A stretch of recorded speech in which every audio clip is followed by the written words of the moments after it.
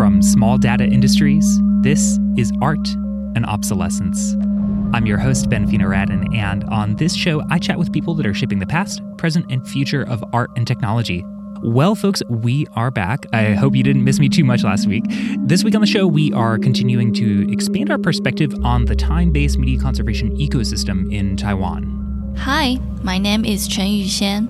I am an independent time-based media art conservator and researcher from Taiwan. In the handful of years that Yuxian has been dedicated to time-based media conservation, she has been up to some incredibly exciting things. We heard her name come up already back in episode 46 when visiting with her colleague and collaborator Zuchen Lin about work they did together at the National Taiwan Museum of Art. And as you'll hear in today's chat, there is so much more. Yuxian has for years now been leading the Save Media Art project in Taiwan, and fascinatingly, just wrapped up what I am pretty sure is probably the first Fulbright scholarship focused on time-based media conservation. This brought her to New York City, where for the past few months she has been embedded within both the Museum of Modern Art and Rhizome. Yuxian, however, has been keen to find a way to carve out her niche in her hometown. And as I think you'll hear, all of the information and practice that she absorbed during her Fulbright has led to some pretty surprising conclusions, which you'll just have to stay tuned to find out. Quick reminder before we get started, if you can't get enough of the show, I highly recommend clicking the link in the show notes to our Patreon, where our lovely little community of supporters enjoy all kinds of extra and exclusive content. Hope to see you over there soon. And now, without further delay, let's dive into this week's chat with Chen Yuxian. I think since I have memory, I've always loved drawing. In the very beginning stage, even still now, it was Japanese animation, comics, and computer games, cultural that influenced me a lot, if we're only talking about arts as a general term. And so I was also very involved in cosplay. I attend cosplay events and I made my own clothes and equipment myself. I think that was where I experienced a little bit of handcrafting and trying to analyze a structure of something to make it happen. But more into the fine art is my parents, they had a college student major in fine art to teach me like painting still objects by watercolor when I was about 10 years old, and it does not even last a year because I pissed this teacher off. I asked her why it has to be an apple to be drawn in red, because I keep drawing it in whichever color that I like at the moment. So she eventually just gave up. My parents, they eventually sent me to a private art studio, and there I met a mentor. He's also the owner of the studio and a watercolor artist himself.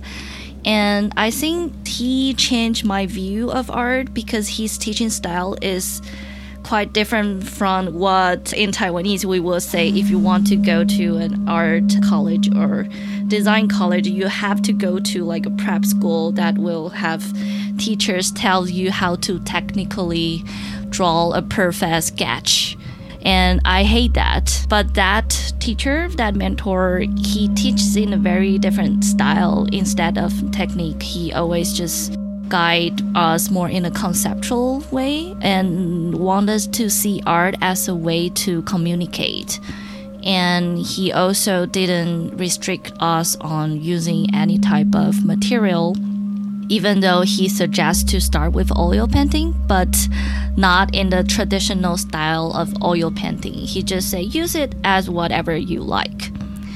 So I think that experience expanded my concept of what art can mean as a way to communicate. There were about 5 to 6 students at the same time, but our works are all totally different. And you can just see the work related to the characteristic of the student.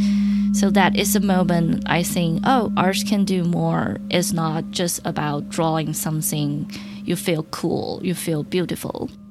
And for that, until like high school, I decided to go to a design school.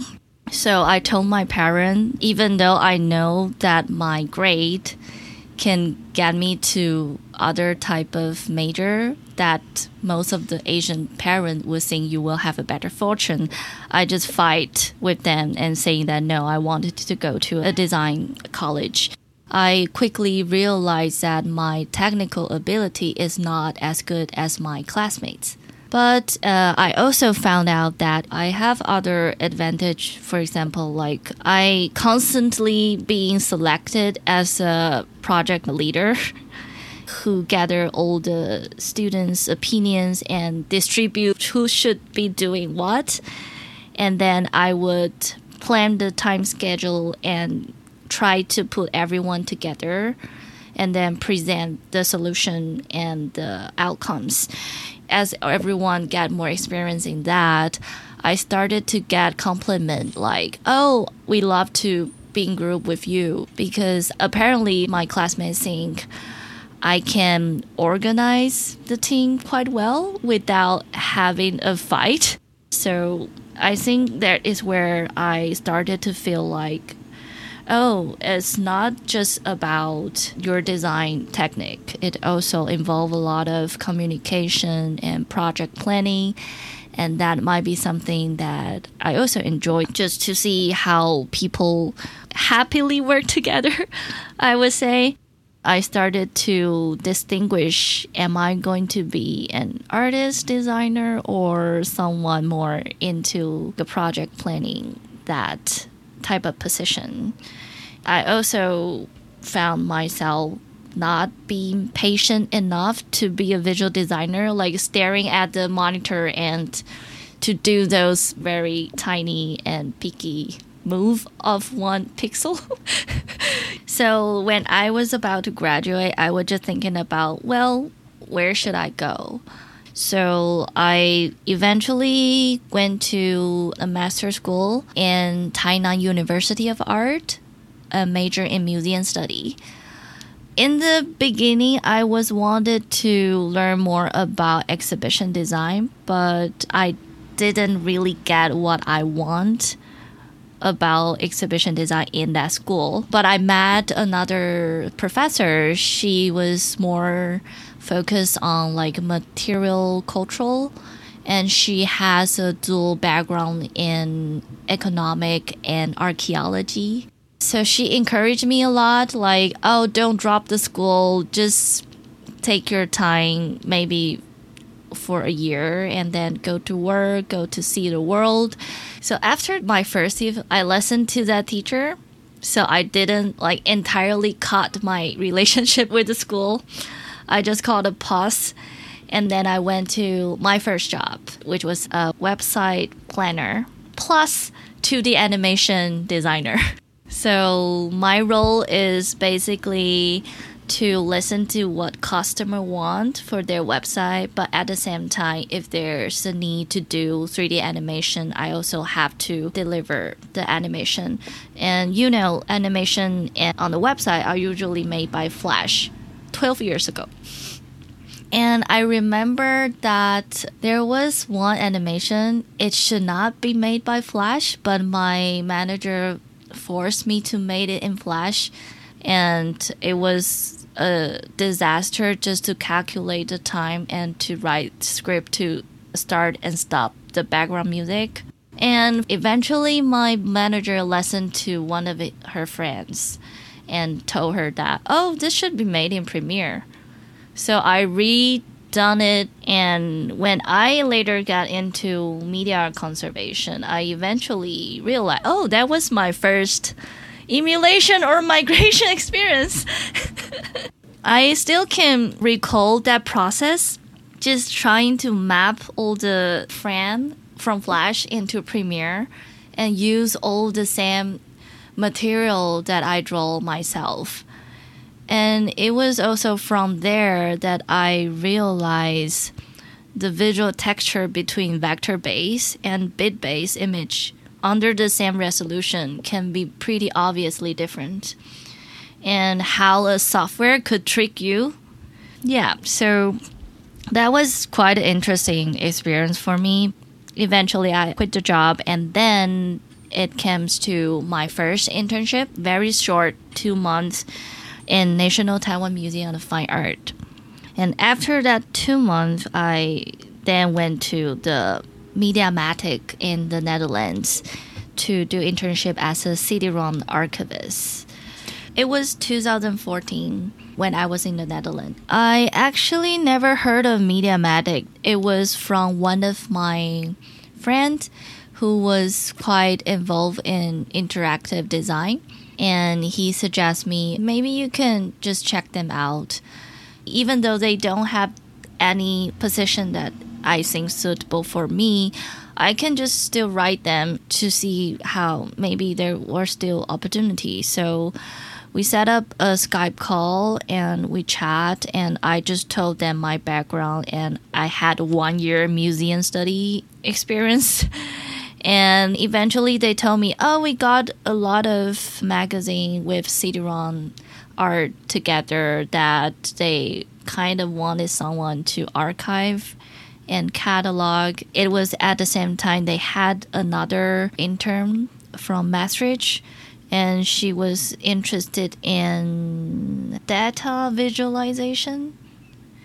So it was kind of perfect that someone cataloging and creating the data, and then another person having that data to do something brilliant. I think that was their plan. Mediamatic itself is an institution that just wanted to be at the front of all the media development. So by 2014, when I was there, they talk about bioart and fungus, and they kind of just wanted to have someone at least do a minimum job to catalog part of their history. They stopped to publish paper-based magazine in 2010. And in their last magazine, the founder, William, he said in the magazine that the era of paper publication has ended. So they're just really thinking toward the future. But besides what Mediamatic think about their CD-ROM art and their magazine, for me it was a perfect opportunity. Most of my work there was to try to get emulation tools to get those CD-ROM art run again in the correct way. By the time, I know very little about media art conservation, but I get some experience when I wanted to play some vintage game. I just Google it and try to find emulators to enable for me to play the game. I wrote 2 blogs on Mediamatic website. So I created a simple package, a zip file that you just download, and it has an emulator, it has an ISO file of the CD-ROM, and it has configuration suggestion. So anyone should be able to download it and play it on your suggested operating system environment in that configuration. But it was 2014, so it's not going to work now. I think at the last month of my internship, I started to know emulation on demand is being tested, but it's not like really a stream that everyone know who to talk to get this done. Now everyone know you can talk to Rhizome, then they will help you with that. When I was in the Netherlands, there was a moment, it was my first time being alone in another country for quite a long time. And so you feel that loneliness and wanted to be supported. And there was one night really, really cold and I got headache. I just couldn't sleep. So I woke up and there was a sudden thought that if all of us are leaving our trace on like Facebook, how could people know that I exist if Facebook is gone? And that gave me quite a huge emotional connection to like really realizing that born digital cultural are really fragile and it could somehow relate it to your existence. And evidence connected to existence is another concept that I learned from my museum study training. that museum is a place that holds the past and towards the future, and you have to have the evidence and able to present that. But I also know this born digital evidence, so far no one is really care about it. I mean, apparently in Taiwan by the time that it is an absent space in the museum study, in my own opinion, that we are all so focused on ancient and natural science history, but these new stuff are constantly disappearing, and it just happens in our daily life. Why is that no one in museum profession thinks those things are important? And if we are not keeping them right now, as a museum worker, how can I present my history to the future generation? I'm not going to continue to show them what my parents' old life was like. I wanted to show them what my life was like. Yeah. So that realization was coming from feeling lonely and feeling like if I happen to be not able to coming back, I'm a pretty worrisome people. And what can I show my parents what I was doing here? So, me and Ziquan, we were college classmates, but we never really talked in that 4 year. So when I was in Mediamatic, he was serving his military service in the National Taiwan Museum of Fine Arts. And apparently his manager wanted to know more about media art conservation. So they got a fund to hold a symposium. And I think he was trying to find someone to help the museum to do that. So he contacted me by knowing that I'm doing something looks related in the Netherlands. So he just asked me, hey, we got an offer, and if you're interested, would you mind to talk to the manager when I'm back? And I was thinking, whoa, I didn't expect to got an offer to the biggest art museum in Taiwan so fast. And it's totally related to what I'm into right now. So I think, why not? But at the same time, I have to pick a supervisor in order to get going and to stay at my master's school. But my supervisor was like, normally students get graduated and then have the paper to then go to work. I think you have to reconsider it. But for me, it was like, come on, isn't your goals to get work in the museum? And then I don't need that paper, but I got the opportunity. Why not? So I didn't listen to my supervisor. I just jumped in. To prepare an international symposium, I have to read a lot of paper, like who should I invite it. So switching from Googling emulator, then switch to Googling who can join this international symposium. And that gave me an opportunity to read a lot of resources, papers, anyone willing to share their experience online, but mostly apparently in Chinese and English. And that was the most fruitful year for me to just absorb all the information online.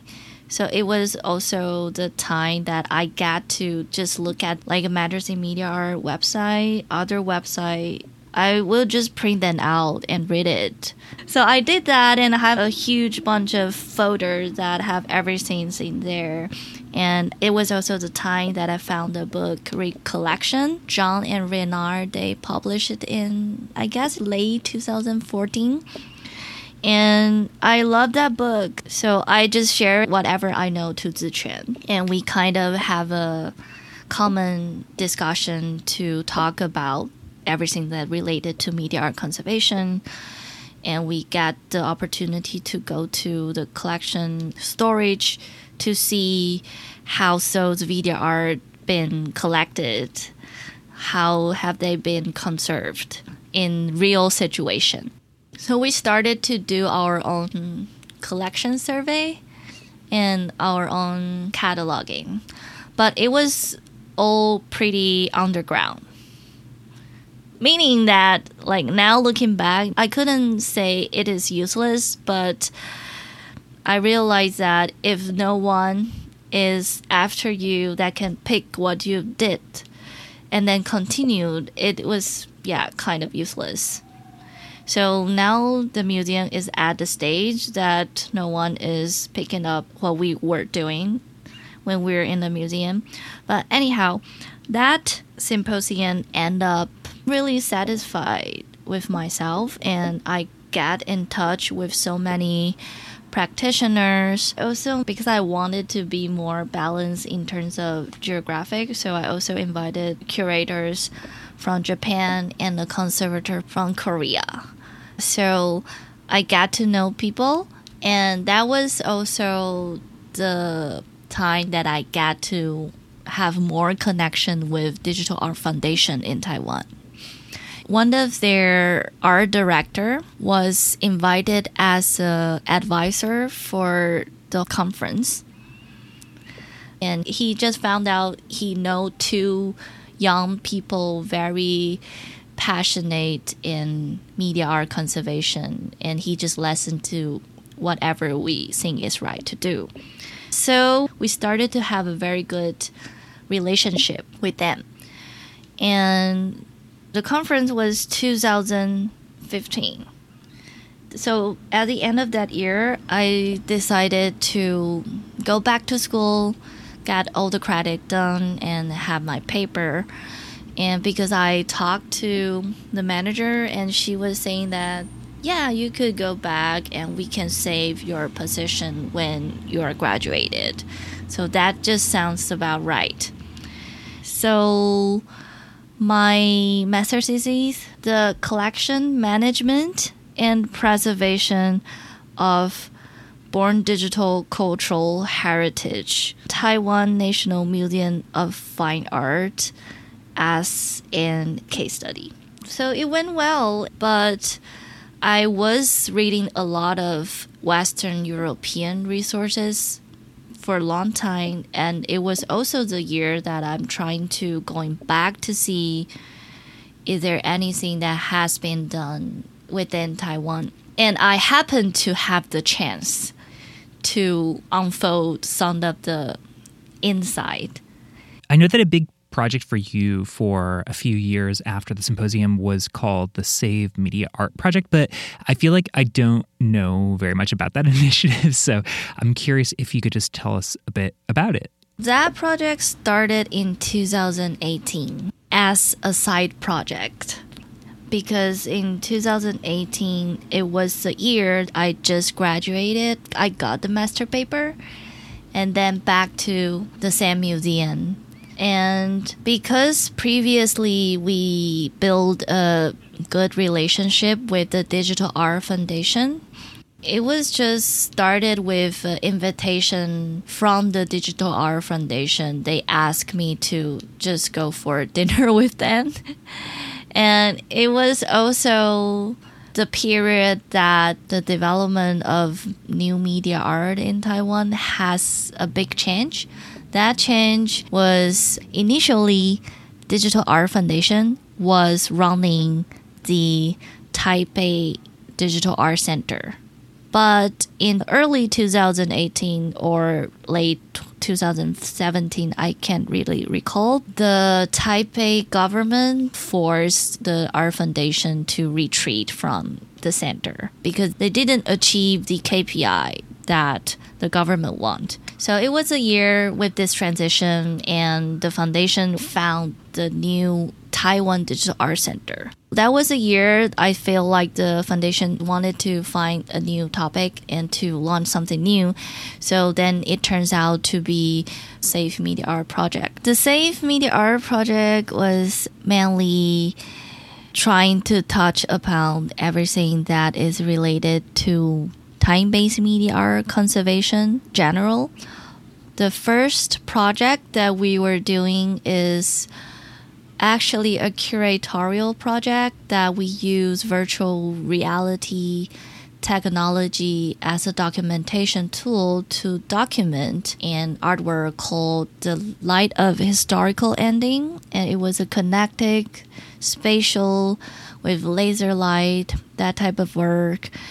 And alongside with that virtual reality exhibition, we held several offline talk around the general information about what is time-based media art conservation and what does it mean to conserve a media art in general.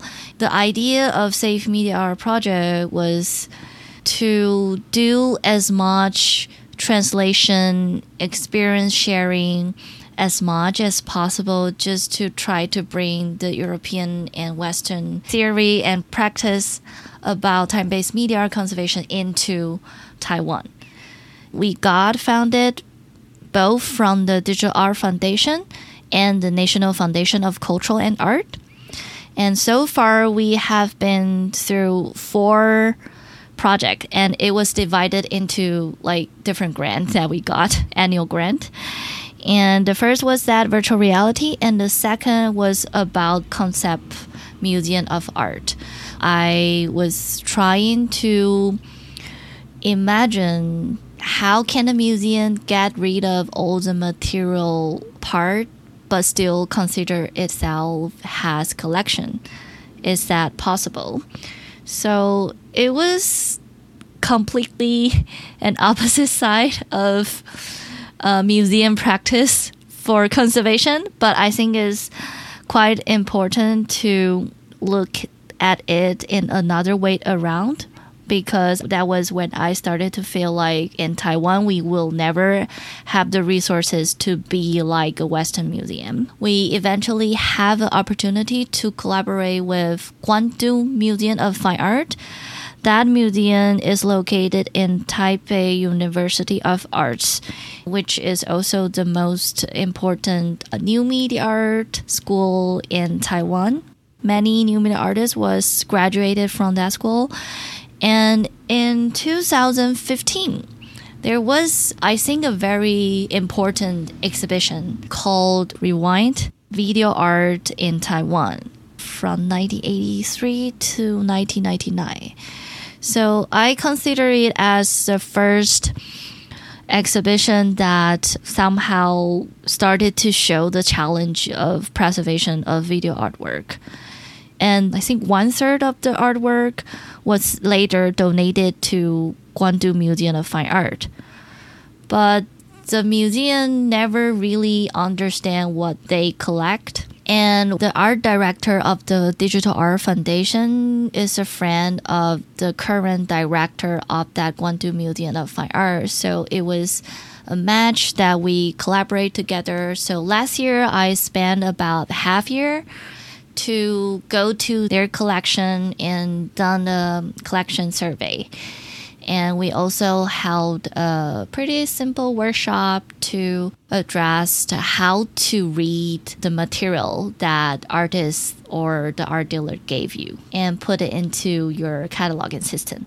We not even get into look at the detail of the artwork, but my instinct was telling me proper cataloging is something that a museum they can do on their own, even when I will not be there. So that was quite a success because 2 to 3 other museum staff also went to the workshop. And then it comes to the 4, which it was still a pairing with Gwangdu Museum of Fine Art, and we are going to reach out to other universities or museum. For example, I targeted museum in Japan and in Korea, just to reach out to see if there any information that we can exchange, just to assess the current stage of all the contemporary artwork that being donated to the museum, because that is quite common for a university museum that most of the collection were coming from the teacher or the students or the exhibition that was held in the museum. We are also aiming to at least have a website that can show our progress at the end of this year. So in between what you are currently doing at MoMA and Rhizome, you spent a brief amount of time at the M Plus Museum in Hong Kong. I'm curious how that came about and what were you focused on during your time there? That opportunity was directly coming from Christelle Passmate, who was the head of conservation department by the time. And it was in 2018 she was invited to the National Museum of Fine Art to give another talk. And I'm always responsible to take our foreign visitor for a tour. So we had a lot of opportunity to talk. And apparently M Plus by the time was looking for a time-based media art conservator. And yeah, I migrated to there. And you can imagine that was in the middle of opening a huge museum. And I am the only conservator by the time. And I immediately attend the first time-based media committee. And it was also my first time working in a full English-speaking environment. So I would say it was really, really challenging. And everyone works in a very fast speed. But, just trying to adapt to that. I think the good thing being in a chaos like that, in a good way, is everyone respects that you are in the chaos. So for me, it feels like you can really make change if you catch the opportunity to talk to the right person to make the right connection, which for me is very excited. And something that I'm still quite proud of what I did in M Plus is I got the trust from the IT team, which is really important for a time-based media conservator. We can install most of the equipment ourselves and without their constantly monitoring. So I'm still proud of myself. And the second is, there is a lot of menu that require digital and video content. So it was a really big topic whenever we went to that time-based media committee internally. And I am the one that trying to force everyone to just tell what you are working on in terms of what do you want it to show. And it all started with a very simple question from Christelle. She asked me about who, where, and how should I prepare all the video files for each venue. And then it turns out to be a massive diagram of, I think, at least 5 to 6 different venues that require video content. Each of them all work with different contractor because they were planned separately by different people. So for everyone to understand, it's not that simple to knowing that. And then with that diagram, we are able to present it to the IT team to saying that this is something that we should be prepared. But it was just by the moment that I kind of feel like I'm finished, then I mentally decided that I have to leave Hong Kong. After that, I went back to Taiwan in September. It was 2019, September. And that is when I finally decided to pick up the Safe Media project as part of my career.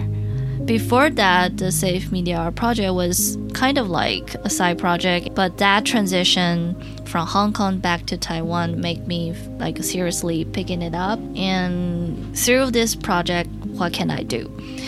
So while I'm back in Taiwan in 2020, I've been constantly looking for opportunity for myself just to know more about time-based media conservation. And it ended up that we have this Fulbright Scholar program, which is called Non-Academic Cultural Professionals. Usually Fulbrighters have to be someone like a more academic PhD student or professors, but this program allows me to, as a professional, independent researcher, to apply at least 3 months visiting whichever places in America. So my plan was to analysis the time-based media professional network in New York City. And the reason that I picked MoMA and Rhizome in terms of media art conservation is this two institution has a total different scale, like in two different, very opposite way. But they all are doing phenomenal things on a broader digital art conservation field, whatever terms you call it. My strategy to learn things is always to put myself in that position and to just openly absorb and analysis what was going on here. The first 3 months, I work 5 days a week at MoMA and just dive into their daily life as a conservator. And they're also really welcome for me whenever there is an outside contract technician and artists coming by. I'm always involved and can ask questions and just to get to know how things work in a museum that actually being recognized as a time-based media conservation team. And that is something quite important for me, not only as a researcher, also as a practitioner, because I think leaving Hong Kong makes me realize that I actually never have a full experience in terms of conservation case. Like if you tell me which work that I attend in conservation from the starting to the end, no, I don't have the experience. And everything that I trying to address through the Safe Media project was my own logical imagination through what I learned from all the literature, all the resources. So I want something that is practical, that is real, and that offer that opportunity. And also at the same time, I'm jumping them to Rhizome. In terms of time-based media art conservation, I'm always more towards what Rhizome has been doing. Their philosophy toward what conservation means compared to a museum that has a more older history is different. And I don't think there is like a right or wrong answer, but just my instinct goes more towards Rhizome. So for now, what I'm doing in Rhizome is cataloging of their net art anthology artwork, and by also learning their overall process of how to accession a work and what type of items and tags and property they put on to describe an artwork. And the Fulbright program will end at the end of September, and then by October I will go back to Taiwan. The whole experience, including being in New York, one thing that I think is really good is this whole Fulbright period makes me have a time to reconsider first my future development, and second, it's away from an environment that I used to be constantly wanted to change that. And being in New York is away from Taiwan. So no one need me to change. No one need me to tell them what to do. So here I can really concentrate, just see time-based media profession as a career, as other type of career. It's equal. How to say, the vibe is so different. In Taiwan, I feel like my whole body wanted to react to an urgency. But in here, no. In here, it's like, yeah, I can be just relaxed and concentrate and reconsider what is the core thing that actually attracted me being titled as a time-based media conservator. And it eventually leads me to not the time-based media art itself, but I realized I'm attracted to time-based media art as a unique, complex, semi-ecosystem. This part I'm interested in. I know myself so well that I know I don't want to work abroad. I love Taiwan so much. I wanted to find my career back to my country. So then the question is, if the system in Taiwan is so unideal to create this profession, then what should I do? And so first, the experience in MoMA does make me realize to be a time-based media conservator as in here, but in Taiwan, is a dead end. But then I have to go to like a higher systematic way to find why is it at that end? Or should it be other way around, but still can do what media art conservator is doing, but not necessarily to be completely like a Western trend conservator. I think because my experience was so limited in museum field, but the broader contemporary art conservation makes me feel like it is not only the museum dealing with their collection. It is a communication between generation, between technology, material, cultural, sometimes even economic, and what your audience want. So my plan so far is in the middle of preparing another master, system design and management. And I'm still not confidently to say, will that master bring me to another future completely not connected to time-based media art conservation or art field? That could be like a very practical reason why I chose that, because that major apparently was mostly coming from like engineer or big entrepreneurs. They need to have someone to solve their inside and outside complex problem. I'm still really care about the overall museum field, but I think I'm at the point that I have to really jump outside this box, and I need to completely pull myself out and get something new back to the reality world. Not everything has to be related to art. And then when I get the tool and other aspect and experience, I might have some better solution to build another relationship with art, and also can be beneficial to Born Digital cultural heritage. Because I think the current museum-based conservation for me, it is important, but it's only important for a very small amount of people. And if I think about the future audience, like in the metaverse or just like online event, who needs an actual object, I did see a future that the collection, that traditional practice of so focused on material, only a very few people on the top of the pyramid can experience. Well, Yuxian, it has been such a treat to visit with you. Thank you so much for taking the time to come on the show and chat. Thank you for giving me this opportunity to share my story. And thank you, dear listener, for joining me for this week's show. As always, if you want to help support our work and mission of equitably compensating artists that come on the show, you can do so over at patreon.com/artobsolescence. Or if you are interested in making a one-time tax-deductible gift through our fiscal sponsor, the New York Foundation for the Arts, you can do so at artandobsolescence.com/donate. And there you can also find the full episode archive, including full transcripts and show notes. And last but not least, you can always find us on Twitter and Instagram at artobsolescence.